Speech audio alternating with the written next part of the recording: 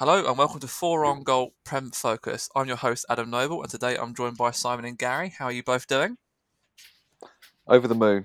Over the moon. You sound Good, like it. good to be here. Good to be Good to here. It's be good here. to have you back. It's good to have you back on Prem Focus. How are you doing, Gary? I'm superb, mate. Good. Glad to be here as usual.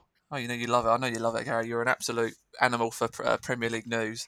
Before we start today, just give a shout out to our channel sponsor, Mandrews95, or Michael Andrews, as some of you may know him. Lovely guy, streams loads of great different games. I mean, this week he's been so active, my phone's been lighting up with the amount of streams he's done. So give him a follow and give him a shout out. He's a lovely guy, so do give him a look into. So, where should we begin this week, guys? Should we look back over the last week predictions and how the Premier League went for the last weekend, or anyway? Sounds good to me. Sounds good to me. Gary, do you want to lead us off? Wow. It's a bad week for predictions for me, that's for sure. Yes, you didn't get a very high score this last week. No, I got Been the lowest. exposed. I got a lower score last week. You've been exposed as an absolute fraud. I thought I was unlucky with quite a few of the results. We've got you on Prem Focus, mate, and you don't know what you're talking about, so it's just slightly worrying. Well, I'm sure I'll name the player though later on. So, I haven't actually thought of that point. So you start off with some of the look into. I'll find us a Prem player to talk about. You go ahead though. Lead us into the Premier League news. well, if we start just with the first game of the weekend, Newcastle Chelsea. Quite a good game, to be fair, for an opening of the weekend. It's usually quite boring. Well, it was actually quite a good game, I thought. Anyway, I think it was one of those games which Chelsea have kind of just said, yeah, we're going for the title now. A solid 2-0 out of their 6th clean sheet in 7 games. They're the league's top goal scorers. They're looking like a superb all-round team. And there's not many of those at the moment. It's Chelsea's defence, which is kind of scaring me. I knew they'd score a lot of goals this season, but that's another clean sheet for them. and the thing at the start of the season, though, we were all saying that they just couldn't stop conceding, and now they've shut up shop quite well. I think Thiago Silva is showing his quality now, and just from the full-backs to the centre-backs, they have a really great back line there with some world-class talent. Yeah, since that 3-0 against West Brom they've really focused on defending.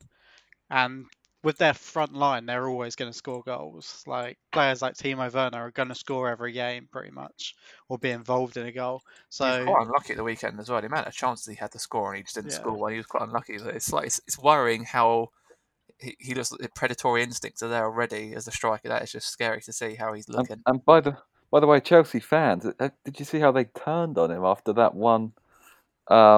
Where he went to lay it off for I can't remember who was in the middle, but the amount of abuse he got from the fans for that mistake. I'm not going to lie. This is what Chelsea fans are like. I won't lie. This is what they're a little bit like now. I think, in my opinion. You shouldn't return your striker for that. I mean, the guy's clearly got the ability to score loads of goals to him, so they need to be a little bit more considerate, really. I mean, one bad sitter. I mean, the amount of time, if I abused every West Ham player that did that, I wouldn't stop tweeting. I'd be permanently online, permanently going. But yeah, there's no doubt Chelsea are looking a real team, even if they do have the crappiest fan base in the league. All the Chelsea fans are going to not tune into our show anymore. Well, we already know Chelsea fans are awful. If they lose one game, they want the manager out. If they win one game, they think they're going to win everything. That's just Chelsea fans for you. They do look a really good side, and now I think they're the best team in the league. If you look at how they've been for this season, I mean, they should really be like over the moon, because this is probably the best start they've had in ages. Surely, you should really be sort of pleased with where they are. Second in the league, only behind Tottenham, and we all know Tottenham are gonna start falling down at some point. Yeah, they 100%. Always do. So all Chelsea have to do is keep doing what they're doing, and they'll win the league. Yeah, Chelsea have that they have that pedigree built into them where we know they can win the league, but that's why they worry me. We'd rather they didn't win the league, but yeah, they can do it. I'd rather they didn't, but I think I'd still rather see them win it than Tottenham. Yeah, no, definitely. And I thought Newcastle might have done better in this game, but I think they're going to hit and miss side this season. I think they've improved, and I don't know if they'll be in a relegation battle like they were last year, but yeah, I think they could be the new Palace. We'll come on to Palace as well, because I want to roast them this week. I've been waiting for this chance, but Yeah, and I think they're going to be hot and cold, aren't they? They'll turn up one week, next week they won't be there at all. They'll be a lot worse than they were. So yeah, 100%. Callum Wilson didn't really show up either. Was he playing? Should have been. Yeah. So I I don't think can't confirm I that. don't think any of the Newcastle players really turn up. Like, no, yeah, this is what I mean about it's like Newcastle going to be similar to Palace, and there's a few teams in the league you can name at the moment are sort of they're making up the numbers, and I can understand the frustration of the big teams when you've got literally teams that just like they're just filling the league out because they're just there. like Callum Wilson wasn't playing. No, okay, yeah, still They had either way. Joelinton up front, which is a massive Blimey. downgrade. Yeah. The talking point for Joelinton actually is he hasn't scored in 8 games this season, but he tried lobbing the keeper from about 40 yards out. Yeah, I was just And I saw that. it went nowhere near. It went nowhere near. Wasn't needed. We'll move on though. We'll move on. It was a good start to the weekend's fixtures, and Chelsea. This is one of our talking points this week. It is making the title race quite interesting. So I do have a player for you now. To name the player. I'm sure as soon as I say this one, Gary might get it. But I was thinking about this earlier. So he started his career at Cambridge United. He moved to Charlton. He played for Aldershot. Then he went to York. Then he went back to Charlton. Then he was at Bury. Then he was at Charlton again. And then now he plays for Burnley. Oh yeah, okay. Oh, plays for Burnley. Yeah, he now plays for Burnley. So Simon. I was thinking Danny. I was thinking Danny Hilton. No. And England. He's also represents England. So Simon, Okay. I'll let you think about it for the rest of the show, but I will give you first shout out because Gary seems to get it every week. Yeah, well, I think I know who it is. Okay. Do you want to go? Should we do it now then? Come on, let's do it now. Who is it? Well, there's only one Burnley player in the England squad, and that in the England squad. And that is Nick Pope. There you go. Well done. You got it this week. Well, that wraps up. But if you hadn't told me he was in the England squad, I would have never got that. So. No, Gary gave it away. Well done, Gary. He only played like 4 games for Aldershot, to be fair, on loan. I stopped doing Premier League players because it's just too easy for you. I didn't know he played for Aldershot there. Yeah, it was only a little loan spell for like a month. Yeah. But there we go. Cool. There we go. You got it this week, so that's well done. Well, it wasn't actually that long ago, so fair play to him. Like the rise he's had is like Jamie Vardy level. 100%. I want him at West Ham. So speaking of, another Claret and Blue team, I suppose if you're linking them to Burnley somehow, another tenuous link for you. Aston Villa versus Brighton. Villa losing that game. I didn't expect that at all, really. Brighton actually won it, and there's quite a few controversial calls in that game as well, with the penalties, with the red card as well. So, do you want to give us a rundown of that one, Gary, a little bit on that one? What happened in that game? Well, like you said, there was VAR controversy, so... We feel like we said it every week. We should just say VAR happened. There's no doubt it was a very even game for the first 60, 70 minutes. Brighton were 2-1 up, probably deserved the lead. Welbeck scored his first goal as well for Brighton, so, I saw that. It was a good goal. It was a good goal as well, actually. I was quite impressed with that. Only his third appearance being set up by Adam Lallana. Lallana looks like he's injured for the Liverpool game, whereas Lamptey obviously got 2 yellow cards, so he was sent off. But yeah, Villa should have had a penalty in the 90th minute. There was like clear contact by March, I believe it was, the Brighton player. Solly March. Yep. And then the referee's gone over to the monitor, looked at it and went, nah, that's not enough. And he hasn't given a penalty. But there was clear contact. Like, it wasn't like it was 50-50. Like, there's a foul in there, and then it's a penalty. But for some reason, he's overturned his decision. I think refs now, when they're being asked to go to the pitch side monitor, they're feeling like they have to change their decisions. Yeah, because I suppose they're thinking if they're going over there to look, they're thinking that there must be a reason. There must be a reason to overturn this. So it's giving them something to look at. So yeah, so I think in a sense that's a good thing. Doubting themselves. Yeah, but this is what the problem is. We've dug so much into it. We're now getting in the refs' heads. Yeah, it's starting to think, no, there must be a reason for me to change it. There must be a reason for me to have to look at this. But yeah, it looks like Villa were definitely denied a point in that game. They should have had the draw. Yeah. But I think this is what we're going to see from Villa now. They're going to start struggling against the smaller teams like Brighton. Yeah. I think you're going to see more kind of scrappy performances where they try and dig out results. I actually said a draw for this game. I wish I'd fully committed to the Brighton win. But yeah, like Gary says, Villa probably did deserve something, but that's football. Yeah, and I Well, you would have got the draw as well if the penalty yeah, wasn't yeah, overturned. yeah. Yeah, That penalty decision, but it wasn't that game. It was a keeper coming off the line. That was the United game. But I mean, Yeah. The Villa. I think about Villa. What's going to happen is it's going to be largely the same for them this season. Maybe I think they'll have a better season. I don't think we'll see them in a relegation battle, but I think they'll improve. But we're going to see them. We're going to see them up and down a bit more. I mean, you could argue that some of their players are international duty. With Grealish was obviously in the England team only on Wednesday, so he did a bit of a short spell to recover. But again, I was a bit surprised really. I have Brighton down as a relegation team this season, so it did catch me out that result. But I think Brighton will probably have enough with if they can keep Welbeck and Lallana fit, they'll have a good season. But as you've already said, Lallana's injured for the Liverpool game, so there's no shock there really, is there? To be honest. No. But I expect both teams to be bottom 8 come the end of the season, to be honest. I don't think Yeah. either will be top half. But the problem for Villa now is Ross Barkley picked up an injury in the game as well. And Really? obviously, him and Grealish were looking really good together. Yeah, so if he's out for a while, that could be a few bad games for them. But that's the thing with Barkley as well. I know Villa, he's a great player, but this is what the problem with there's some of the players that have bought the lower teams in the league, like West Ham also included in that, but they go for players that can't quite make it to top clubs because of their injury record. And look what happens. We had that with Jack Wilshere, great player, but he never stayed fit. So, and that's one of Barkley's biggest issues is staying fit. So, if they can keep him fit, they'll have a good season. But again, it comes down to the players they've got.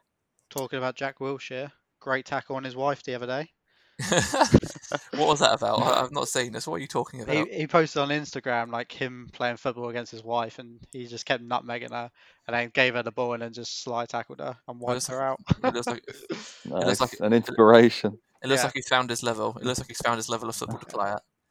I'm not sure what clubs are looking at it going, he could tackle a woman. I think this guy's got it. After the time he jumped out of the tumble dryer at West Ham and tried to scare a player when he was meant to be injured, that was the moment I thought this guy's a bit of a prick. Hope he doesn't listen to the podcast. He definitely doesn't. Yeah, I don't think he does. So moving on, Tottenham versus Man City. This is what's making the title race interesting. That teams I thought City were going to walk it against Spurs, but they won. Well, walk it, but you went for a draw. Well, yeah. I thought, I know. I went with a draw because I thought it may end up being that, but I just always at the back of my mind, I always expect City just to walk every game, and they're starting to show that they're not. Well, I mean, look at City's recent record at Tottenham's new stadium. It was it carried on. I'm not sure they've actually scored a goal at their new stadium, Man City. I think they've got conceded 5 in 3 games or something. A bit of a bogey team. Yeah, so I kind of suspect, I mean, they could have gone either way, but for me, I thought the recent theme would carry on and Tottenham would come out on top, and they look so dangerous at the moment. We say it every week how good their attack looks, but yeah, Son leading the line again, getting another goal. What a player Son's turning out to be as well. Son's been good for years, but I think he's only going to go up. I don't know how old is he. He must be in his mid-20s as well. I think he's like 27. Yeah, and he's starting to reach his prime years, which is scary because I don't like him honestly. I don't like any player that plays for Spurs, but he's in his prime. They're not very likeable. None of them are very likeable. No, he's not. But what a play though. His link up with Kane. If they lose that Spursy mentality, it's worrying that they could be title contenders for a few years to come, really. And they could even do it this season. Yeah, and if they are going to get that mentality from somewhere, then maybe Mourinho is the answer to that. Maybe. Yeah, he's Mourinho's tactics this year seem to really be on point. Like, he seems to be getting every decision right at the moment. Maybe he's found the right club for him, to be fair. Maybe he has found the right club because, he's been to a few at United, for naming one, since he left Chelsea, which is arguably some of his best years. He has been sort of wandering around and sulking a little bit, so maybe he's finally found the right place for him. Who knows? A club that matches his mentality. I think he's done a great job as well in dropping Kane a bit deeper and making Son that main striker. And that is not something you would think I'd have thought about. I'd always thought Kane's got to be leading the line, but that's an interesting take on the way they're playing him. I mean, and I was really impressed with the Tottenham defence as well. We talk about their attack a lot, but I mean, Man City had 22 shots, only 5 on target. They just couldn't get in a good enough That's position to. that's another team that's the same as Spurs has adopted a three at the back system. Quite a few teams in the Mhm. league have now sort of that's the Yeah. system they want to play, and it's working. I mean, and to do as well as they're doing, there must be something in it, Mhm. and I think that gives some of the forward players a bit more freedom to roam because they don't have to worry about defending so much. And we always moan about Eric Dyer being crap, but honestly, at centre back, he actually looks really solid when he's got someone with a bit of pace next to him. And I think that's exactly what he's just needed because we all know he's not very fast. And when I Oh, say not very 100%, yeah. fast, like he's one of the slowest people ever. That's- Yeah. Like him turning around with the ball takes about the whole game. But Uh-huh. if you put someone fast next to him at centre back, he's a really good player because he can intercept the ball. He's great in the air, and he's just a natural tackler of the ball. Yeah, Like I noticed the amount of blocks he got in on the weekend too. yeah, defensively he's one of the best centre backs in the league. It's just the fact his physical like speed isn't good enough to be world class, but he's still good enough, and that's why I understand he's in the England team because he is Yeah. defensively so good. But City, they were unlucky at one point because they had a chance to go 1-1. Jesus scored, but it slightly like bounced up onto his arm, so it got disallowed. And had that not been disallowed, then I think City would have gone on to win because they had all the momentum. But it was the right decision, I think. Do you guys think this could be Man City's worst season under Pep so far? And they've just renewed his Well, contract as come well. come So the end of yeah, the season. Well, I think said in the summer, I thought it was the worst signing you could possibly make. Like, I wasn't scared of any of their signings. Ferran Torres, Nathan Ake, Ruben Diaz. Like, they're not signings for a top four club, let alone someone that should be going for 90 odd points again. They're Yeah. mid-table signings, really. and They're they're the kind of currently they're the kind yeah of players I expect at Leicester or even Tottenham.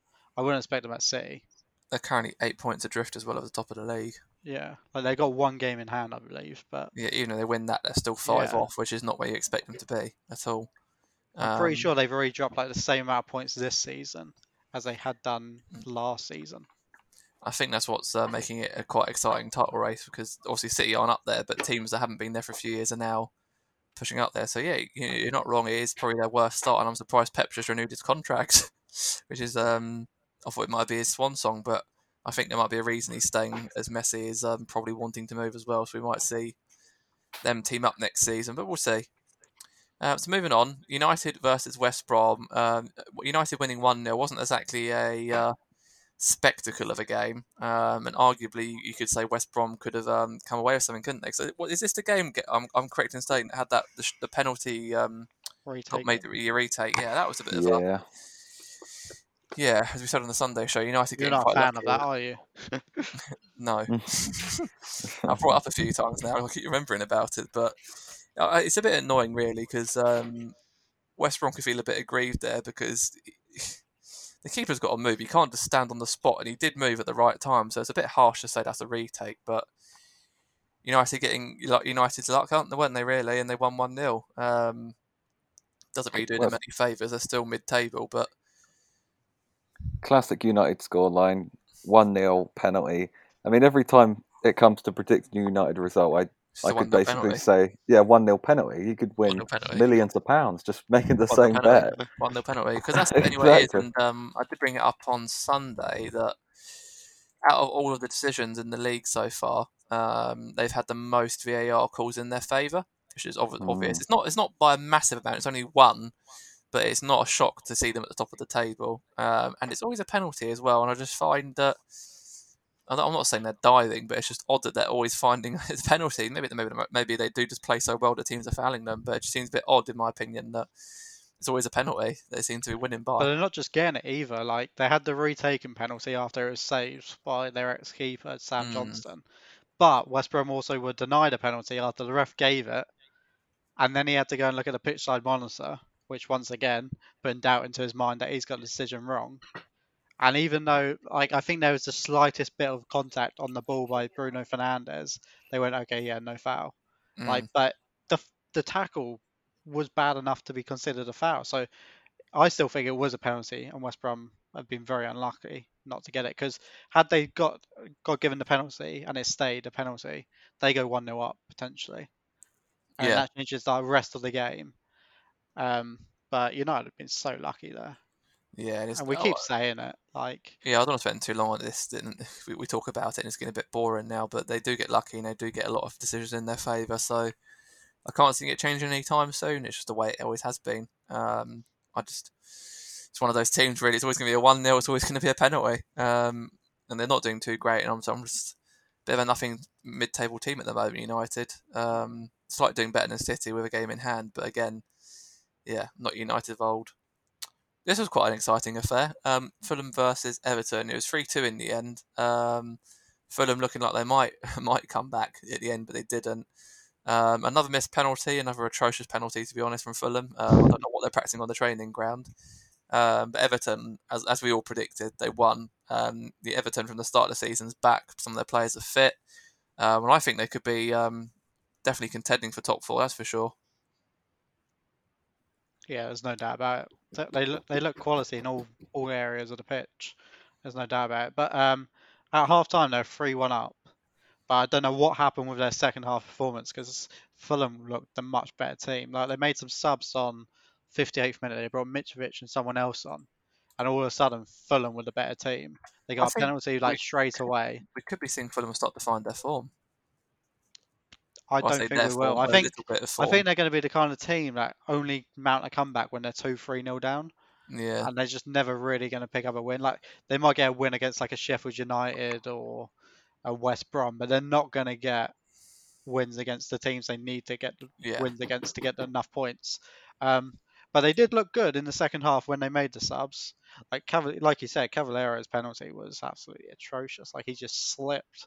yeah. Like, Don't know what they're it was practicing a on the bit. training The ground. surface was a bit wet, but not enough to be slipping like a John Terry Champions League final penalty. Yeah, Uh, 100%. but I don't think that would have changed the game even if they did score the penalty. But Everton did look good, Mhm. to be fair. And this was Yeah. the highest scoring game, and it was on BBC One. And BBC One Premier League games have always been known to be very boring games, so it's Made good the to have change then. such a high scoring game for once.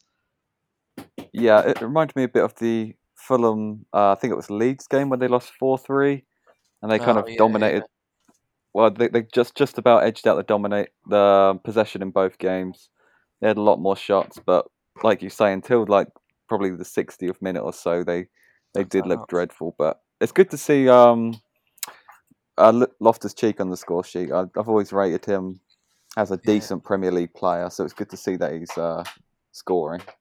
Yeah, he And did Bobby really Reid. well. He did really well, Loftus Cheek, Bobby to be Reid. fair. He brought the ball forward so well. He's just such a powerful player. Uh-huh. Like, he really helped that Fulham midfield. Like, he was the dominant force there. But what I wasn't quite sure about was why Mitrovic wasn't playing, because he is the one person that's going to get you goals if you keep giving him chances. And I'm They not got sure Bobby Reid, that's why. Bobby Reid. You know your favourite player? I knew Gaston Ramirez. like, come on, everyone knows you're picking Mitrovic over Bobby Reid every week. Bobby Reid. I'm not sure if it's because Mitrovic was on international duty and he was just not very fresh. I don't know, but He's not been scoring very much either. He's not. I don't know. no. I think his prem chance might be over because he hasn't. He's not doing what we expect him to do. He's a big bulgy forward. He's just sort of. You're not a fan of Mitrovic, are you? Not really. I wanted him at West Ham a few years ago after his first sort of spell in the Premier League because I thought he'd be a good, decent forward. But you could suppose you could say though if he's in a better team, he might be getting more goals. But no, he's not. He's sort of stuck there now. Yeah. I think the problem with Scott Parker as well, though, is that he doesn't actually know his best starting 11 at Fulham. I don't think he's got a good starting 11, mate. To tell you the truth, Yeah, I but he don't think- doesn't even know the best 11 he has available. Like, Yeah, he's just shopping and changing every week. he's a new hoping manager as that he well. So I eventually think gets. I Well, don't he think. had the whole season in the Championship. Yeah, but don't forget he's not been in the Premier League. It's a different ball game in the Premier League, the Championship. Yeah, but you should still know your best team. Yeah, you should know. I think you should have an idea, but some players might do better in the Championship than they do in the Premier League. Look at Pookie, for example, and Norwich. He's back scoring again in Norwich, but he was shite in the Premier League after like 2 games. So different mentalities. It's hard to know, but I don't know if he'll get sacked. They may sack him, but I think they'll probably give him a bit of a chance. So another exciting game to talk about. West Ham 1-0 versus Sheffield United. It's absolutely thrilling match. I mean, Gary, you couldn't believe it how exciting this game was for a 1-0. Yeah. I mean, I Yeah. wasted an hour and 30 minutes of my life with this game. Well, 2 hours in total. I mean, it wasn't. I mean, it's good to see Sheffield give a bit of fight. But Arguably, they're could have missing won. something. They're missing kind of that that high energy level. I mean, for example, the Allaire goal. I mean, no one closed him down last season. Someone would have been out there straight away to close him down. You're right. Um, Yeah, it's strange to see as well because that's not the Sheffield United I associate with being a top Premier League team. yeah, but I mean, Got pushed around a bit. I mean, are you happy with that result as a West Ham fan? 100%, because I know it's not a thrilling game, but these are games that West Ham historically would just turn up and go, we'll be all right, and then we lose. Same against Mhm. Fulham. I mean, it's only a 1-0, but it's 3 points at the end of the day, and we got it, and that's not West Ham don't do. So, got a bit lucky, I think. I think it could have arguably been a draw. Sheffield United could have even nicked it a few times, but we were the better team throughout. Really, Sheffield United really didn't threaten us very much. It was just weird to see them sort of. It's not the same team as last season. They haven't really lost many players either. I mean, they lost Henderson. I think they lost. There's another player. They Can't remember. basically only lost Henson. Like they Yeah, haven't but lost they any of haven't their lost core any squad. quality. Yeah. Sander Berge looked good. He's something I would look out for if they got relegated, but it's just not. There's something missing there. I don't know what's happened to them. I don't know They've if it's the just forgotten manager or how to what. score goals. That's all it is. That strike force. I'm sorry that's not going to cut it in the Premier League. Was No. it McBurney and who else is it up top with him? Goldrick. Brewster. Brewster wasn't playing for the second half, mate. Yeah, you get away with it, but this is what I mean. Though they were clinical last season. When they got their chances, they scored, and this season they're not. And you can't always rely on that in the league. You had goals from all the areas of the pitch last season of Sheffield United as well, and now they're just That's not. now not no being one's clinical. scoring. Yeah, 100%. And it's what we're starting to see. And they need to be a bit more loose and creative, not like they are now. They're a bit too rigid, and they're not getting the chances they need to. Really. Another thrilling match, Leeds versus Arsenal, 0-0. It was, to be fair, for a 0-0, this was quite a good game. To be fair, there was lots going on. Arsenal down to 10 men as well. So after a stupid header from Pepe, I don't know what he was doing, trying to headbutt the other Leeds player, but wasn't bad for a 0-0. To be fair, I mean, the one thing I say about Arsenal here is you couldn't tell the difference when they had an 11 and they had 10 men. They just weren't. something missing. They're clearly missing the form of Aubameyang up top when he's not scoring. They're so reliant on him to get so many of their goals, and they need to get him back He into. hasn't scored for about 700 minutes now in the Premier League. That's shocking. Yeah, it is just. I don't know how much longer Arteta's going to have with his current vein of form. Well, like I And said the other day, this is like when Japan changed their flags. You know, it was no change whatsoever. Arteta's come in, and he's kept the same formation, the same tactics, and he's getting the same results. But everyone seems to think he's going to do something magical with Arsenal. Like, they're going to be another mid-table club again because they're just not doing anything. Two games in a row now, they're just not producing chances. And they were very lucky not to lose. Yeah, Leno bailed them out quite a few times, to be fair. Leeds hit the woodwork 3 times as well in the second half. Yeah, Pepe was poor again. Obviously got sent off as well. Yeah, just the whole of Arsenal were poor. Like, Arteta is going to be one of the first managers sacked this season. And if he's not, then Arsenal are just idiots. Bold statement. Bold statement there, Gary, as usual. Gary, it's a project though, right? It's a project team. A project that's the exact same as what Unai Emery had. And they haven't progressed since then. You know, Arteta's just come in and basically carried on Emery's work. Could you say their defence is a little bit better? Well, you could say that, but then you haven't got any attack either. So they've just sacrificed their attack for their defence. So they're still getting the same results at the end of the day. They're getting draws against small clubs, defeats against big clubs. They're not picking up points. Last season they were 8th or 9th. They only qualified for Europe because they won the FA Cup. Why is Lacazette not playing with Aubameyang in such poor form? Surely they'd give him a chance. He has the quality to score. Well, ask Ask Arteta. It's his project. I'm asking you. I'm asking you. Gary really doesn't like Arteta. Like he's the one making decisions. Like, He's and jealous of that perfect hair. He's jealous of the way he's doing it yeah. all wrong. Like when he took over, he should have changed the formation. He should have changed the tactics up. They've got such a good attack. There's so many goals there, and he's like, "Now we're going to play counter-attacking football, 3 at the back, have 1 shot a game, and just hope we nick a 1-0 win." Like that's not how you should be playing with that group of players. 1 shot a game. Moving on then, before Gary blows his head off over fucking Arsenal's form. What have we got? Liverpool versus Leicester. No one predicted a Liverpool win, bar me, being the only non-Liverpool fan here. It was a good game, to be fair. You guys did really well, I thought. I'll let you guys talk about it because you're both Liverpool fans. It was a great game, I thought, in my opinion. Well, yeah, for those of you that don't know, we had Gary's virtual birthday party on Sunday. We all gathered around to listen to the game. On the wireless. Yeah, I mean, none of us Liverpool fans predicted a Liverpool win. We're all very doubtful going into it. Although Gary wanted to change his mind last minute. I did. But for me, I actually think the Van Dijk missing from the team has invited other teams to be more attacking. They think the game's there for the taking, but that's the worst way to play against Liverpool. If you attack Liverpool, they're going to do that to you. They're just going to flip it on its head. They're going to press the heck out of you, and they got. It was an amazing performance, I thought. No, like you said, other teams are like mixing up their play against us because they think, oh, we got more of a chance because we got Van Dijk injured, we got Gomez injured, we got Henderson out, we got Salah out. They think, oh, we've actually got a really good chance here. And then what they don't realise is the players that are on the pitch are prepared to give just as much as the ones that aren't.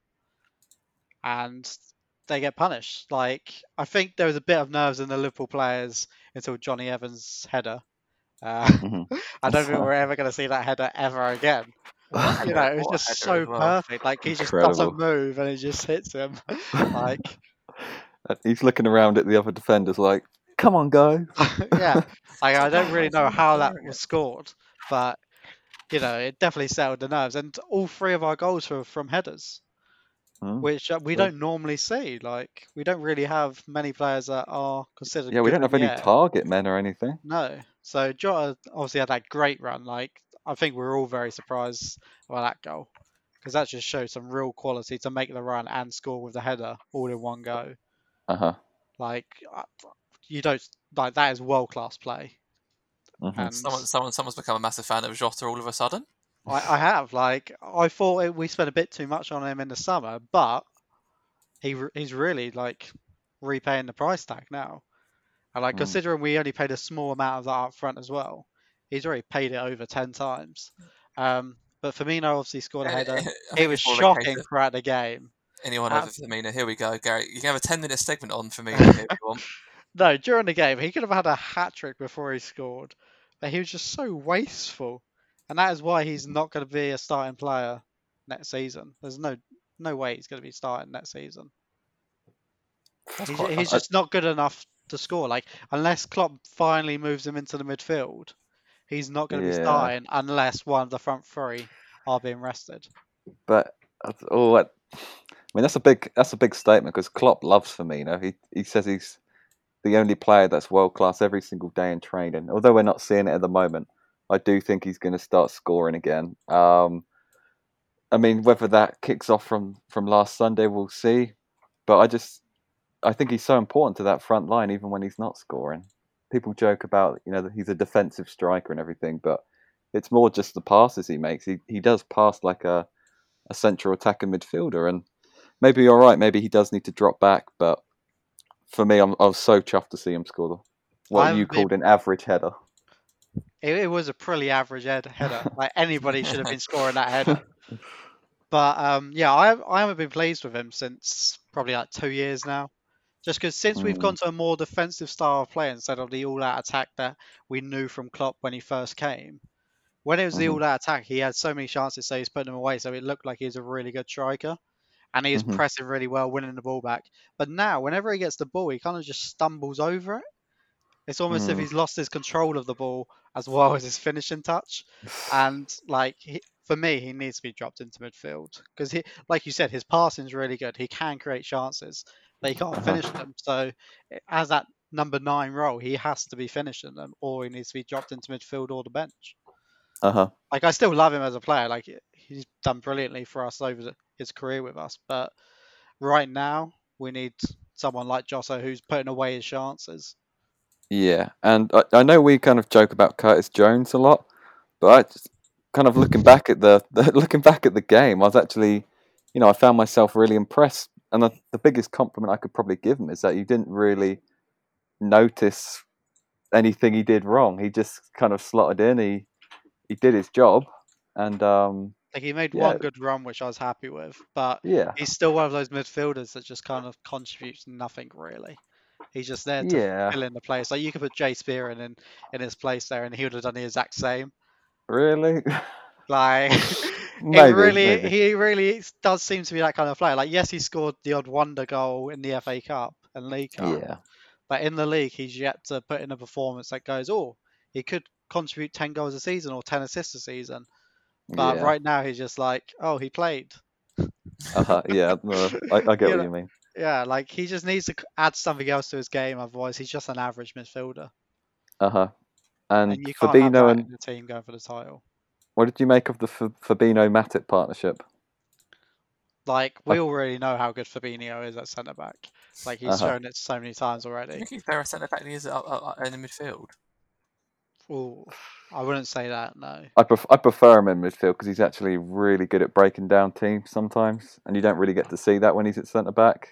But yeah, he's really adapted well when he's been called upon at centre back, and I And now we think just need him and Matip to stay fit for the next month, yeah, just so we can get to the transfer window. hmm Because this next month is going to decide how our season goes. Because we've got yeah, the remaining group stage matches in the Champions League, and then obviously so many league games in December. That if we can get through it with a fully fit, well, with nobody else getting injured for long term, and with a relatively decent amount of points, then we still got a chance at the title. However, if we kind of get a few injuries and crumble this next month, then it could be Yeah. season over before we've even got to the transfer window. yep, No, it was a good game. Definitely won. I think I'm not surprised you won, but this is what I mean about Leicester, a little bit toothless. So it definitely keeps you in the title race as well, where it's heating up. A couple more games we'll go through quite quickly. They weren't exactly great games. Burnley versus Palace. It was only a 1-0 for Burnley in the end. Keeps them out of the relegation zone, I believe. Yep. Fulham are now in it. Fulham, which puts Fulham in it. Palace really being toothless again. I don't know why I predicted them for a win when it's basically a retirement home. You don't know what you're going to get. Bit of a nothing game, really. Not too exciting. Two fairly standard teams. Burnley maybe finding their form, but not a great game. Is there anything to add on that one? Well, no, apart from Burnley getting the early goal, which meant they could just kind of sit back and defend. yeah. That's the Burnley way. Yeah, Palace were missing Zaha, obviously, because he tested positive for COVID. So they missed him, so they had to find creativity. Eze looked decent. Townsend was atrocious. Couldn't put a ball into the box. Every shot went high and wide. But the main talking point was Benteke nearly equalising right at the end. But And Nick then Pope he made a then really tackled good it. save. hmm And Yeah, like, Nick Pope just showed you why he should be in England's squad because he was so good. Like, he didn't make a single mistake. He made quite a few decent saves. There was one point where Dwight McNeil played a pass back from the halfway line, didn't even look, just played it back. And I don't know, can't remember who the Palace player was. I think it was Batshuayi. Was basically through on goal, but Pope like anticipated it so well and was able to stop any possible one-on-one situation. But yeah. That's what Burnley need to do. They need to score early. There was a lot of luck involved in the goal, but they need that, and they also need Pope to be performing at that level. And then they can sit back for the rest of the game. Exactly. that's the Burnley way. That's how they will get mid-table That's how every they year. play. That's how they play. hmm That's what we expect them to They'll move do. up the table now as well. Like, now that they're at the relegations and they got that win, they'll start Bit more moving up a little confidence, bit. yeah. Moving on to the last game of the weekend, it was Wolves versus Southampton. That was a 1-1 draw. Bit of a, again, nothing too much of an exciting game. Fairly dull. Walcott got his first goal for Southampton in that game, which was ended up being counted out by Netos in the second half. But again, just a standard game, really. Anything any extra to add to that one, guys? It's not a game I watched, to be honest, but Don't blame me. yeah, I'm looking for Wolves to start getting some more consistency going. But even in the grand scheme of things, they're still sat. I think they're level on points with you, right, Adam? With West Ham. I If I'm believe right. they might be. I believe they might be. Yeah, they're ninth and you're eighth. So in the grand scheme of things, they're only 6 points off the top. But that's just the way the league is this season. It is quite close. I don't expect them to be up there come the end of it, but yeah, they're not doing too great this season, Wolves, which is a bit surprising. But anything to add on that one, Gary? No, it was a boring draw, to be fair. Both teams scored one of their only chances, pretty much, and it was the most boring game of the weekend, basically. Okay, so we'll move on then. So that was a weekend roundup. So the next big talking point, moving forward, is the fans are back. Fans are back now, allowed back in the Premier League ground, which is great news. If you're desperate to get back to a game, I personally won't be going back at the moment immediately, just down to the way I've renewed my season ticket.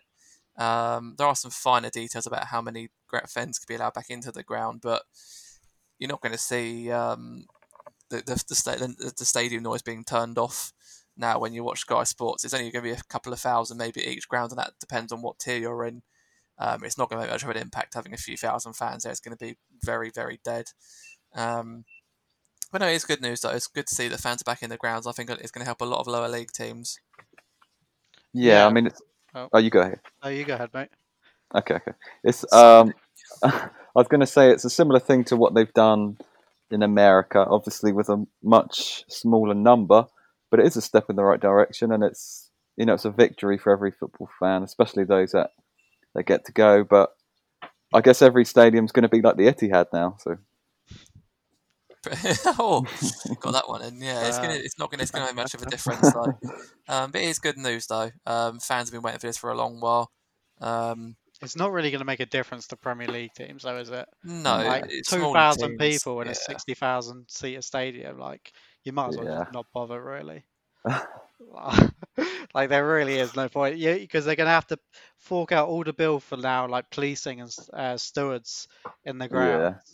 That by the time, like I understand it's a step in the right direction. Like I don't doubt that, but this is probably going to cost clubs more to steward it than it actually is going to be worth getting the money in. But my main issue with it is 4,000 fans if you're in tier 1 area, 2,000 in tier 2, and then 0 if you're in tier 3. So lower league clubs potentially can have 4,000 fans at one game and then 0 for a different team in the same league. So you got one club getting 4,000 people's worth of revenue in, while your rivals are getting nothing in. So there's going to be really harsh implications for any teams in tier 3 still, because everyone in tier 1 and 2 are going to be gaining revenue, and they're going to be able to spend that in January time. Whereas you're still just relying on the rescue package, which is good enough, but it's not going to allow you to progress. Whereas your rivals are now getting a rescue package. Yeah, I don't think that's going to be 4,000 people. That's not going to make a difference for Premier League teams, as you say, but teams in the lower divisions, a few hundred fans can help. But obviously, that also does depend on how financially sound they are, because this money might be keeping them afloat. It may not even be available for the transfer window. It might literally be they've got it, and it's literally their lifeblood now. And if it gets, obviously, we go back to another lockdown, they may revoke it again. It makes uncertainty. It's also a very odd time to allow fans back in. Personally, I've personally, until the vaccine's there, it seems odd, because 1 minute we're in a major lockdown. It's definitely going to end on the 2nd December. That's confirmed now.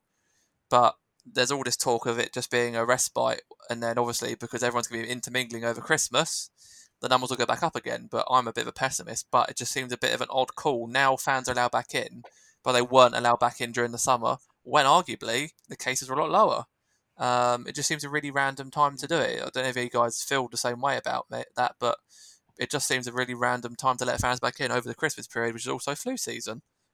I really didn't expect fans to be allowed back in this season.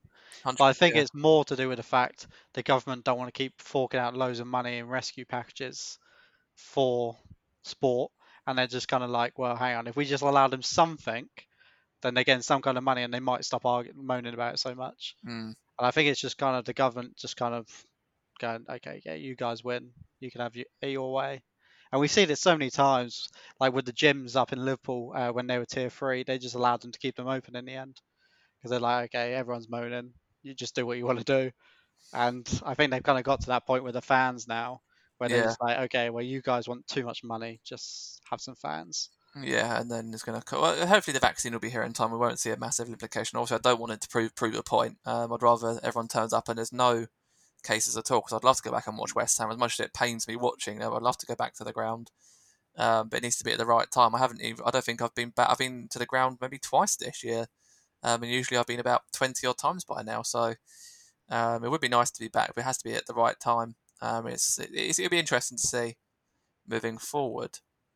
So an interesting one here. I've written down Klopp's controversial statements. It wasn't controversial as per se, but he did get quite heated regarding the situation with Sky and BT and the fact that they don't really talk and it overloads the players with fixtures. For example, a lot of your players were on international duty on Wednesday and earlier. You're playing early on Saturday. Sorry, what day did you play on? You play Sunday night. Yeah, That's not the. Sunday night. It's not this game. It's this. You're playing this Sunday and then you're playing Wednesday, aren't you, in the Yeah, we're Champions playing League? this Wednesday Yeah. night against Atalanta in the Champions League, and then Yes. a 12:45 kickoff on Saturday So against that's where Brighton. that's where it's a bit I'm weird. sorry, but could someone explain something to me? I didn't believe that Sky and BT decided the fixture dates and times. I thought that You was will be the surprised. organisation.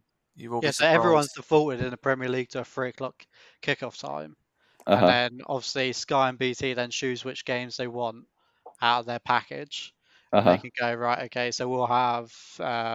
So this week it was Newcastle, Chelsea. They go, we'll have that game at 12:30.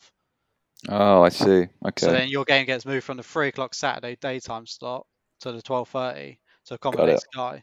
And obviously Okay. this week they've decided Liverpool Brighton will be the early game on Sky, but Mhm. obviously we're playing 3 o'clock Wednesday night on BT against Atalanta in the Champions League. Now, normally if you play on a Wednesday in the Champions League and a Thursday in the Europa League, you play Sunday Yeah. daytime Uh huh. or Monday night. You don't play Saturday because otherwise it's just too hectic.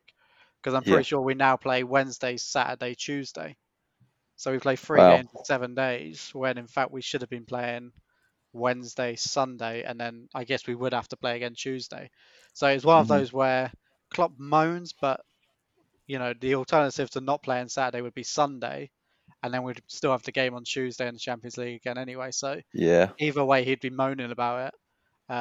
This is Uh, probably the best scenario for us anyway, because of where we're at home on Wednesday. Yeah. So You will be surprised though, Simon. There is a sway of mhm. what Sky and BT have to say in these games, and this is what pisses a lot of managers off. Clearly, that even Yeah. fans as well, that they move games to ridiculous times.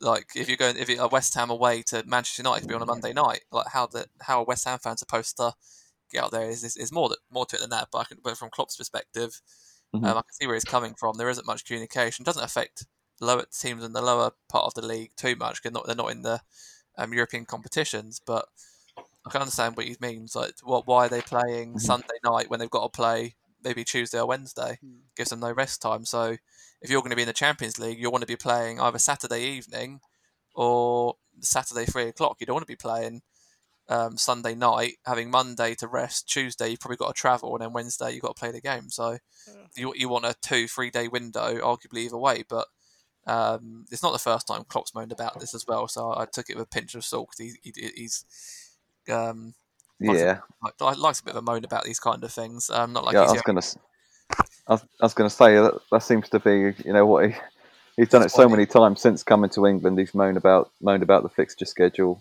But I He mean, hadn't this time moaned previously, and now he moaned about okay, interesting, but yeah. he likes to run his I mean, mouth a he lot, actually which is one called of the things I don't out like BT about him. and Sky this time. I guess that's the difference. Yeah, yeah, he has done the right thing as well, saying that. But Yeah, it's not the first time There's Klopp's really owned. nothing we can do this year, though. Unless we weren't to play in Europe, we have to put up with playing midweek and then on the weekend. They can definitely Yeah. review it in the next seasons to come, but But this year, like, there is no spare time. Like, you can't go, okay, we'll play it this time. yeah, Like, you have to play midweek, weekend if you're in the Champions League and Europa League. it's Like, there's not enough time between the European Championships to not do it. So we just have to kind of get on with it this year and just hope that next year's schedule, when we got the extra month and a half next season, is a bit better. But this season, we just kind of have to accept it because nothing can change. Because if we weren't to play on Saturday, there is no other time for us to play. Because if we played on Sunday, we'd be playing Sunday, resting Monday, and then traveling and playing this game on Tuesday. Yeah. So we really just have to kind of accept it this year. yeah, bite the bullet and move on. But Klopp is right to bring it up, but again, he just needs to wind his neck in a little bit of moaning every other week about certain different things. It's getting a bit annoying. Title contest. It's been the most exciting it has in years, I think. 12 teams with just 7 points of each other, and 9 teams within 6 points at the top. So it is quite close, and no one's really pulled away, which is usually what we expect by the Christmas period. We usually can say, right, it's going to be these two teams or these two teams. There's a lot, but as you say, on that on there, 9 teams within 6 points and 12 teams within 7. It is close. Yeah, we're obviously only like a quarter of the way through the season, though, so we don't really expect anyone to really pull away. But normally you have one team that's a Yeah, there standout, is. and this season there really isn't one. It's what confused me with the commentators. I was listening to West Ham on Sunday, and they said you can't look into the stats. It's too early in the season, and then they proceeded to present loads of stats showing one way or another why West Ham would win or lose, etc. from this season. So you can't have it both ways. But we're a quarter of the way through though, and you usually start to see a trend or like get a rough idea of what's going to happen. But I think it's going to be quite exciting one this year. Probably not good for you guys because you guys probably want to be walking away with it. But as a person, it's not. It's going to be. It makes it closer, that's for sure. Yeah, it's almost impossible to predict. You've got some great London teams in there really competing for the title. I mean, it's hard to put your money on anyone right now, but from a neutral point of view, this is what you want from a Premier League. You don't want someone to run away with the league. That's what can make the league format quite boring sometimes, is when someone's so far ahead. All you're really fighting for is a Champions League spot or a relegation spot. But now you've got this real thrill and excitement, and yeah, it makes the whole season that much more exciting. Definitely. What's your thoughts on it, Gary? Do you think you got any predictions who's may or may not run away with it, or?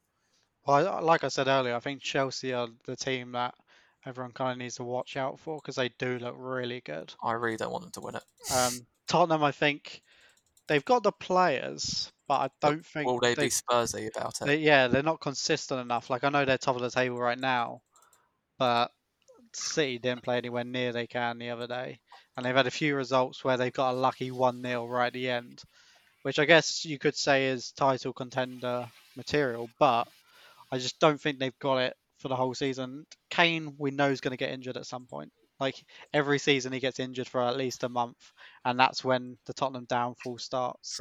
As an England fan, that's hopefully not close to the Euros. Yeah, like last year we were really lucky because of where he got injured close to the Euros, but then obviously he got delayed, so he didn't miss it. But with a compact schedule this year, he's either going to have to be rested a lot, or he is going to get injured for a month to 2 months, which I reckon will be around the New Year time, which would then be when we see Tottenham just start free falling, really, because Bale still hasn't really come into his own for Tottenham. And Son is on a form a little bit, so that you may find that they could do better this time. But again, as you say, that link up's the only sort of reason they're doing well. If you take one out, what happens? We've seen it in the Europa League as well. If you take them two out against very poor opposition, they cannot do anything. So if you take Kane or Son out of the team in the Premier League, they then become even worse against a much better opposition. So I think if they miss either of those players, they lose out on a lot of points. Definitely. Yeah, and I mean Leicester are sitting in fourth right now, but I don't think they're going to be really competing towards the end of the season. I just don't think you can rely.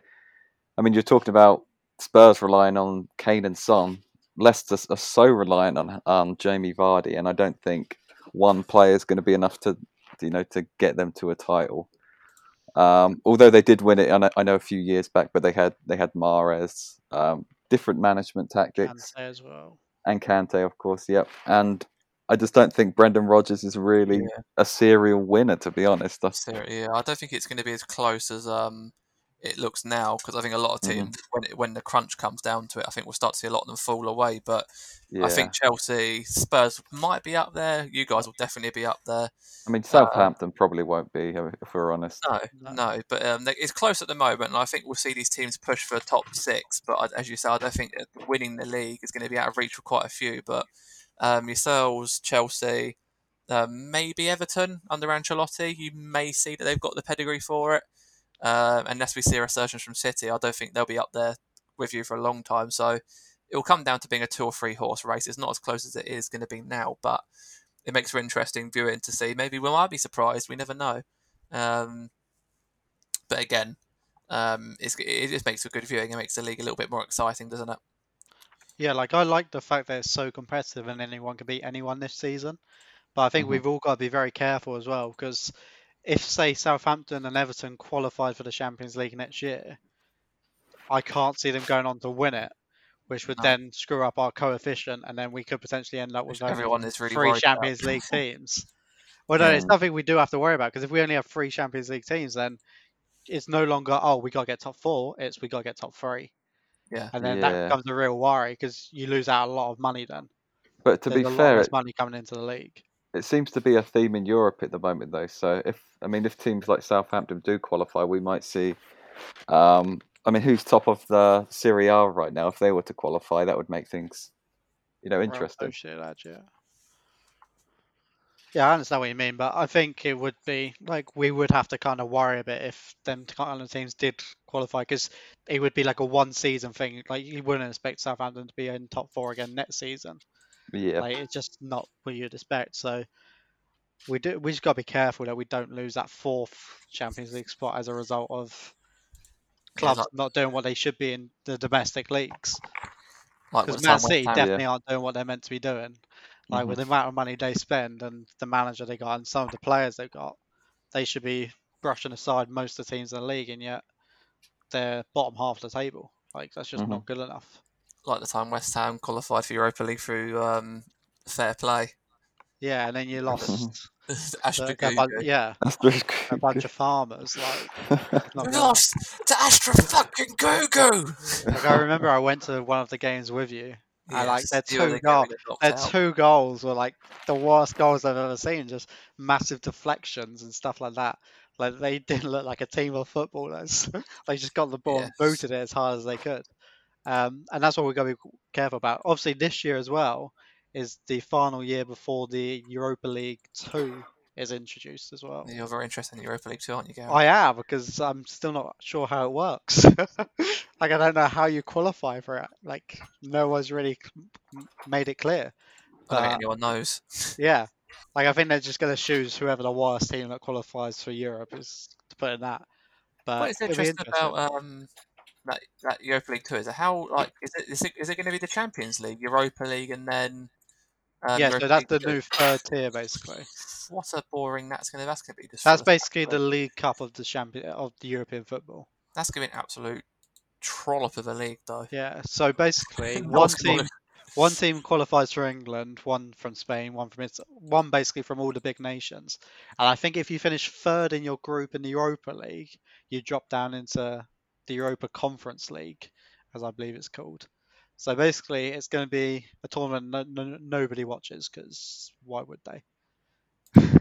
It's just going to be a bunch of teams from San Marino.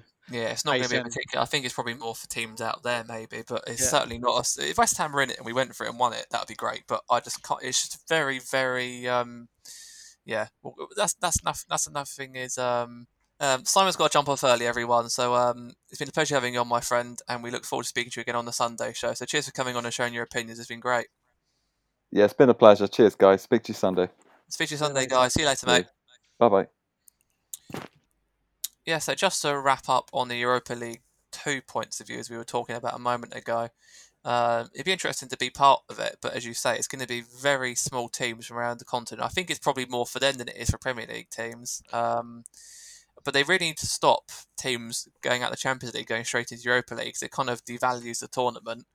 And if they get knocked out of the Europa League, they go into Europa League too. So it shouldn't really be like a waterfall system where teams from the top go down to the next, because it just makes it a little bit less special, really. Because the West Ham get all the way to like the final stages, and all of a sudden, like Real Madrid are there, you're thinking, what the fuck? Like, Well, I think that's why this Europa Conference League's been like introduced. Because obviously, if you go further in Champions League, you go into Europa League, and those teams are normally favourites to win the Europa League. So if you're in the Europa League and you finish third in your group, you go down to Europa Conference League. So it's almost a way of going, right, the smaller teams now have a chance of winning a European tournament. Like, it's mainly just to make more money. I would love West Ham to be in it and win it. There's no doubt about that. Like, it's just Yeah, I not, think it's definitely something that you kind of want to be the first to win it. But after a few years, you're I thinking, think the only way English teams win it is can qualify is through the League Cup. And yeah, obviously, if the League Cup winner already qualifies for Europa League or Champions League, then it'll go down to 7th place or even 8th place. I don't even know how it works right now. So either 7th or 8th place. If say not Man City, we'll say Chelsea wins the League Cup. I think they're already out, but I think they are. I don't even know at this point.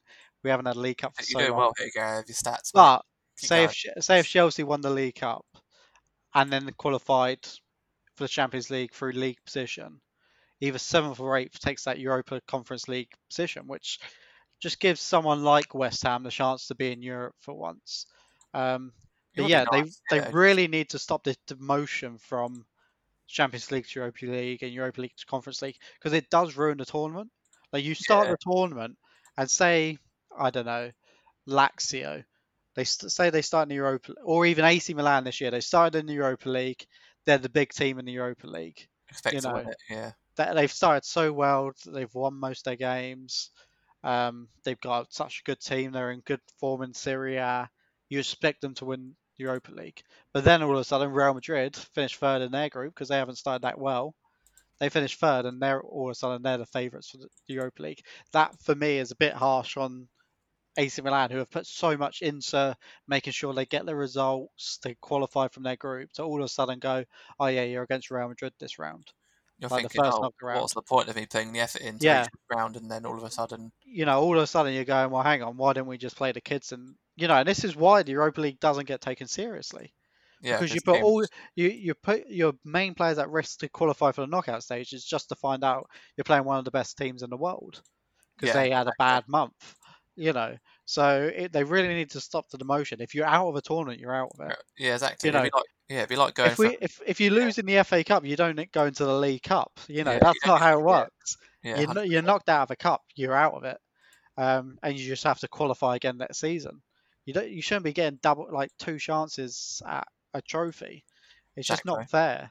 Yeah, Because exactly. if you look at teams from like San Marino and Gibraltar, they go into say the Europa League straight away, and okay, they're not going to win it, but they're definitely not going to win it if all these Champions League teams. Because this is the thing as well, in the qualifying stages of Champions League, if you lose, you go into Europa League. Like, it's just a never-ending cycle of you keep losing in the Champions League and just have another chance at the Europa League at the next stage.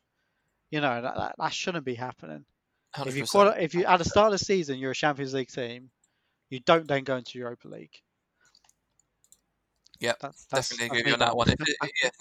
No, thank you. No, I don't 100% agree with those points. It does. That's why the Europa League's a bit of a joke of a competition, because that's what ends up happening. That's something that definitely needs to be reviewed. So moving into the weekend's matches coming up, some not too many exciting games this weekend to talk about, but there's a few points to come across. And we won't spend too long on it because we usually can talk for a while. But as I've said, there's only one or two in there you think that's an exciting fixture to tune into. So first up, Palace versus Newcastle. I've gone for Newcastle. You've gone for Palace. You've gone Palace. You've gone for a draw. Sorry, Nabil's gone for Palace. Simon has joined me going for Newcastle. Both of basically the hot and cold teams playing each other, so it could be either a stalemate, a good game, or one team might do well and the other team does crap, or vice versa. So I think Newcastle might have enough here, and I think this will be a game that Palace just don't really do anything. Yeah, it's one of those games where it could go either way, but I'm kind of feeling this is the 0-0 this weekend. Yeah, I just don't see goals coming from either team. Might probably be a bloody like a Zaha penalty or something. Something Yeah, dodgy. like you're not going to see anything special in this game. It will be a low-scoring affair, and I fully expect it to be 0-0. So I've gone for a draw. I think Wilson should still be out injured. Zaha, I'm not sure how his COVID test will decide whether he plays or not. Because obviously, if he tests positive again this week, he won't be allowed. And I'm not sure if he still has to do the 14 days. I'm not sure if that's a rule still. So he could be out. If Wilson's out as well, that's the 2 goal scorers missing. And it would, like you say, come down to a penalty or even a corner. So yeah, it just looks like the boring game for this weekend. Yeah, 100%. I don't think I'll bother tuning into it myself, but I'm sure I'll catch it on Match of the Day, and knowing my luck, it'll be a 4-goal thriller. One for you guys then. This is good to see. Brighton versus Liverpool. Everyone, for a change, has gone for a Liverpool win. There's not too much to say about that. Lallana's injured. Brighton have a half decent team, but it depends what Liverpool turns up, and I can't see a poor Liverpool team turning up here. I think if you need rest of some players, I think you'll have enough here to overthrow Brighton. Yeah, so I think, like you said, Lallana should be injured. Like, I'd be very surprised if he did play. Lamptey obviously got a second yellow, so he's out suspended for this game, and he was their real spark this season. So they've really now got what I perceive to be a championship team with the players they got left. And if Liverpool can't beat a championship team, then we're not going to win the title. So this is definitely a game which I fully Really expect polite us to tonight, win. Gareth. Really polite. No, I fully expect us to win 2-3-0. They shouldn't really possess much of a problem. The only issue we do have is obviously playing Wednesday night and then having to think about Tuesday as well. So Yeah. we may end up resting a few players, which obviously won't help us. But I think whatever team we put out, we should win the game. Yeah. I think I think everyone was a bit omnibus after when you played Leicester, thinking what Liverpool are going to do now, obviously because you're struggling a bit. But I think that's sort of casting it aside, even if you've still got a great squad there, and I think you've got every opportunity to sort of win the league still this season, even without Van Dijk. Mm. City versus Burnley. We've all gone for City, but I've just written it differently. I think City, if they don't beat Burnley, I think whether the season's over. But if they don't beat Burnley, I mean, geez, they need to Yeah, stop. yeah, I get what you're saying. Like, if they don't beat Burnley, their season's over.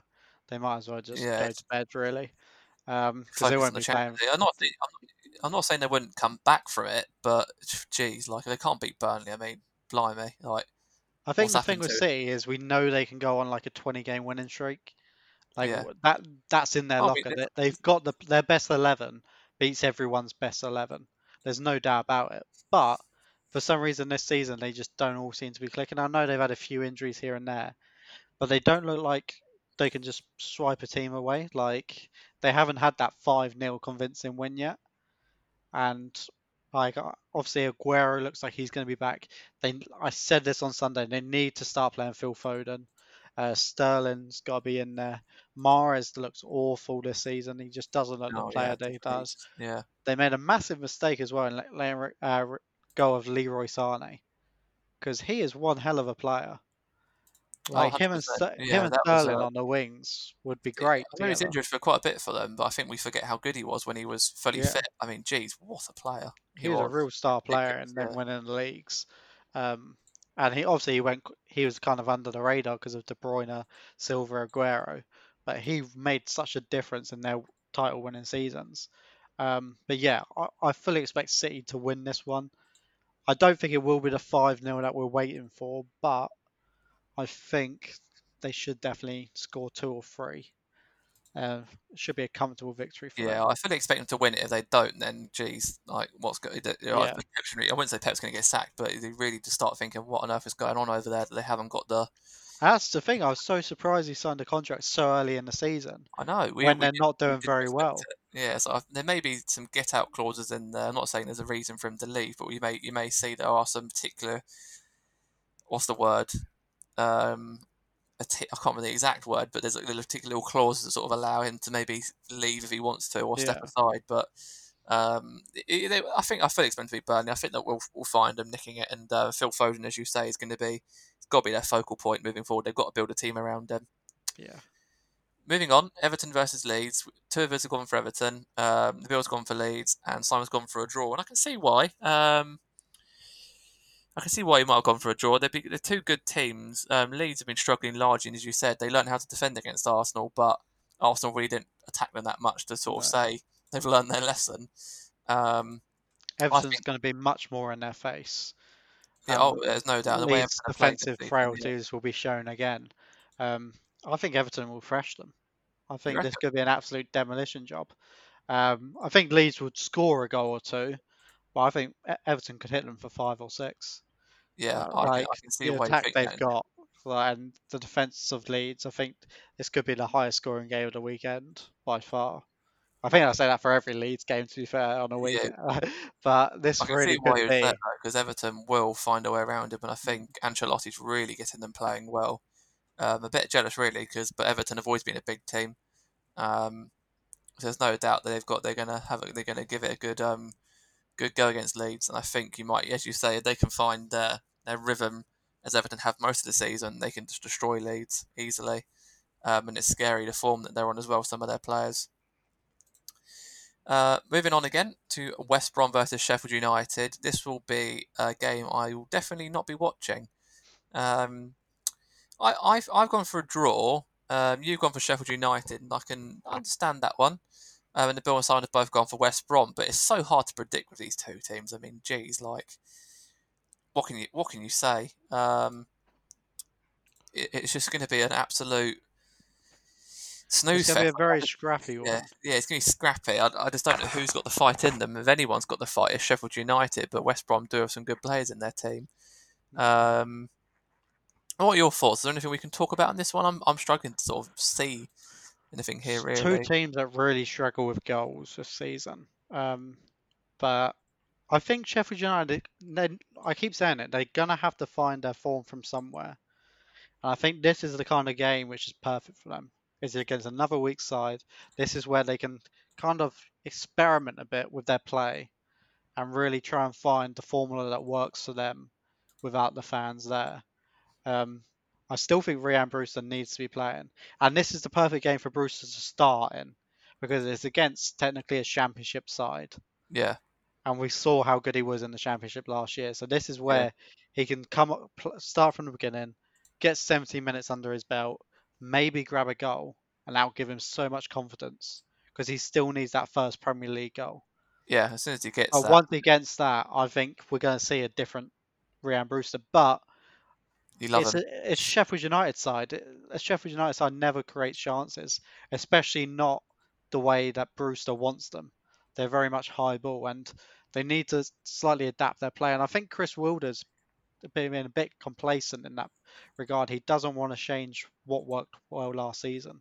You know, we're in a completely different situation now. He needs to change it up. He needs to go, right, Rhian Brewster's the main part of my team now. I need to build a team around him, play the way that suits him, that will get him the goals. And, you know, in the Swansea team last season, Brewster scored goals and Swansea weren't conceding many. So he can definitely play in a team that doesn't concede many. But Sheffield United really need to pick it up. It's a must-win game for both teams. So if it was a draw, definitely. But I would like to could see define their season a little bit if they win or not. It's a 6-pointer for either of them. It is early on, but it could be a 6-pointer. Yeah, definitely. To get them either team away, give them a chance to push forward. Where are we at now? Southampton versus Man United. That would be a bit more of an interesting game to talk about. I have gone for a draw with this one. I think it's, unless United get a penalty, I can't see them winning. I think Southampton might surprise us here. But you've gone for United win, Nabil's gone for a draw, and Simon's gone for United win. So no one's going for a Southampton out-and-out win. But I think it will be a close game. Yeah. I definitely think it will be decided by 1 or 2 goals. It's not going to be a clear win for either team. But I think United, I think Southampton are going to start going downhill a bit. I keep saying that, and they got the draw against Wolves yesterday, but Wolves kind of outplayed them.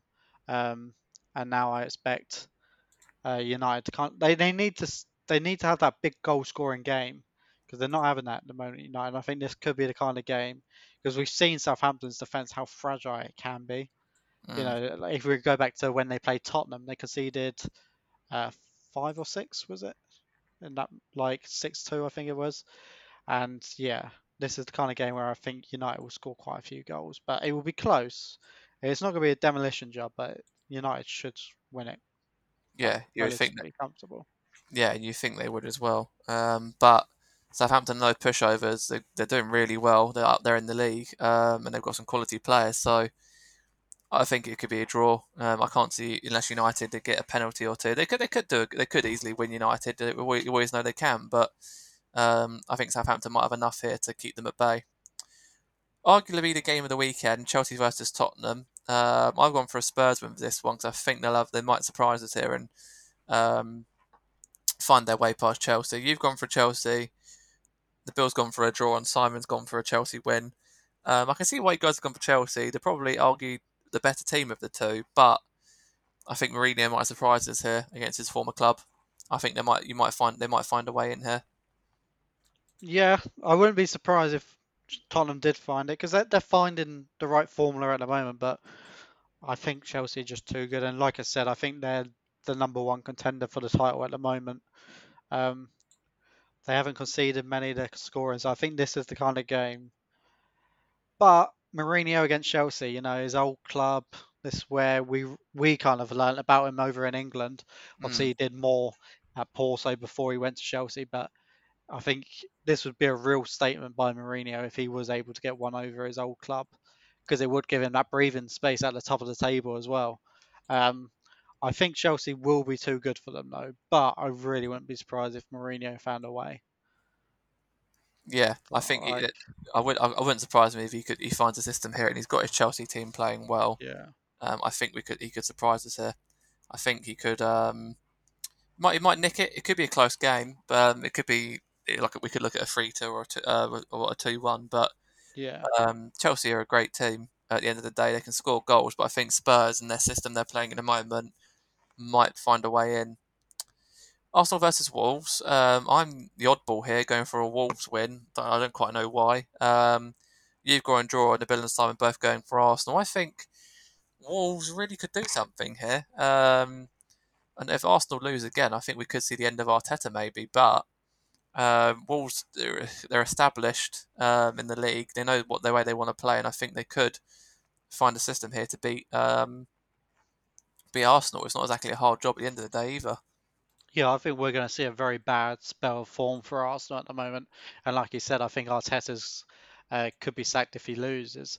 I think definitely come January, if Arsenal are outside the top 10, he's got to be gone. They need to find something that works, as Arsenal fans are not people that accept mediocre, mediocre performances, and that's exactly what they've been getting, way below par. Wolves, I don't think they've got enough to win. Nuno Espresso, whatever his name is, Nuno uh, Espirito, yeah. yeah, he's really not happy with Wolves at the moment, because they're too reliant on Jimenez, and he's saying that, like, okay, Neto scored for them last night, but they need more goals from other areas of the pitch. Ruben Neves is someone I've been kind of disappointed with. You know, he was such a player that I thought, oh, he's really going to take the Premier League by storm. You know, when he moved to the Championship with Wolves, I was like, whoa, like, what is going on? Yeah, Like, he should be at a big name club, but not I in the think Championship. yeah, And now he's Wolves like, is he's still run playing by every game, but he's kind of, so you have to remember though Wolves is basically run by that super agent Mendes. I can't remember his full name. That is basically who runs them. If you look at what their signings, they're all from him, and I think I'm not surprised he went to the Championship because he probably got told give it one season, they don't go up. That's we'll move you on again. But yeah. that is one of the reasons they've got so many great players at their club and so much Portuguese players as well. Yeah, but they need to find that formula that allows them to score more goals from other areas, because they could be back in the Championship if they don't start scoring from all the areas. Because okay, Neto, that was his second goal of the season, but Adama Traore has hardly done anything this season. Neves has hardly done anything this season. Semedo's been pretty quiet over Yeah, the last game or two. Like, they're just not since Matt Doherty's left. they've really struggled for Struggled, yeah. goals.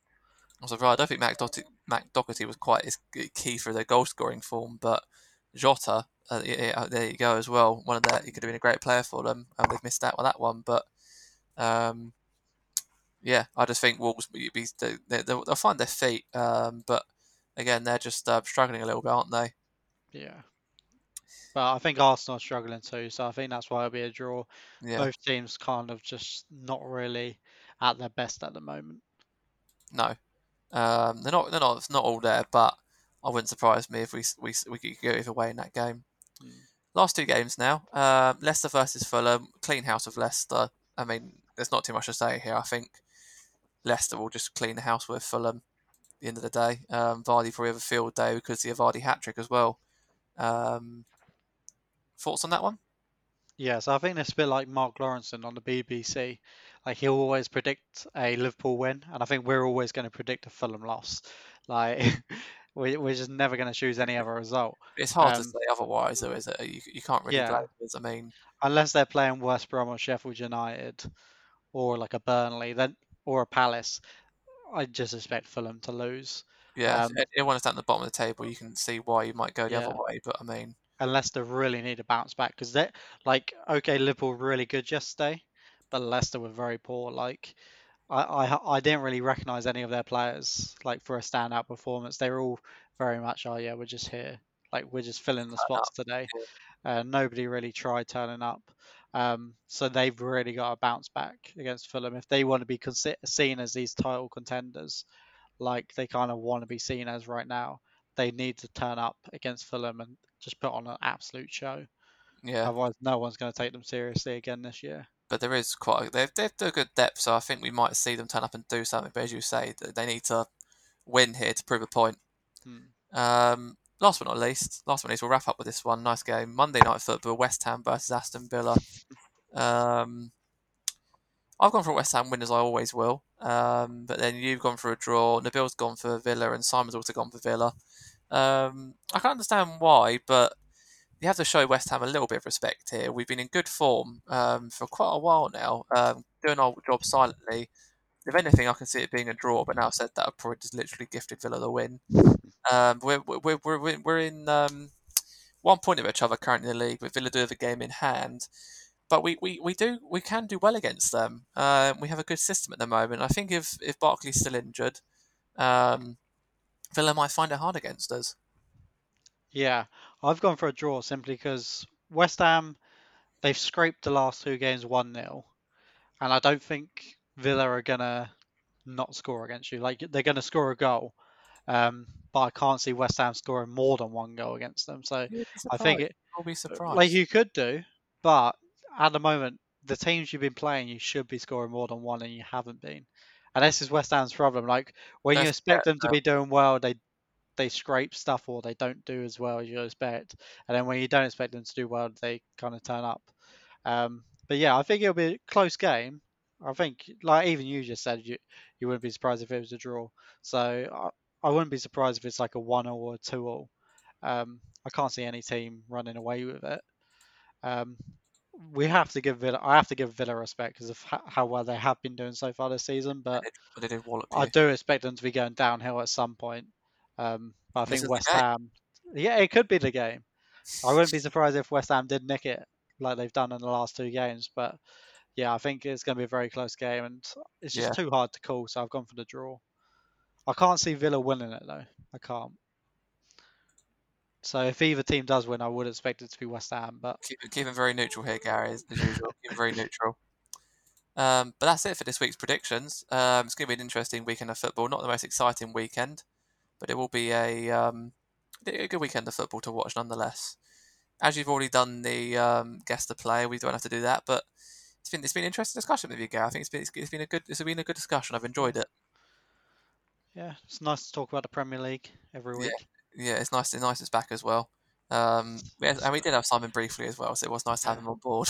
Nice doing a podcast without Nabil.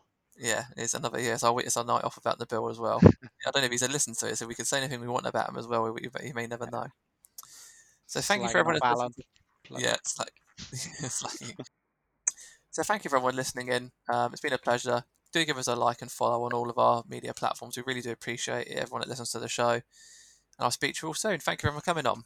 Thank you.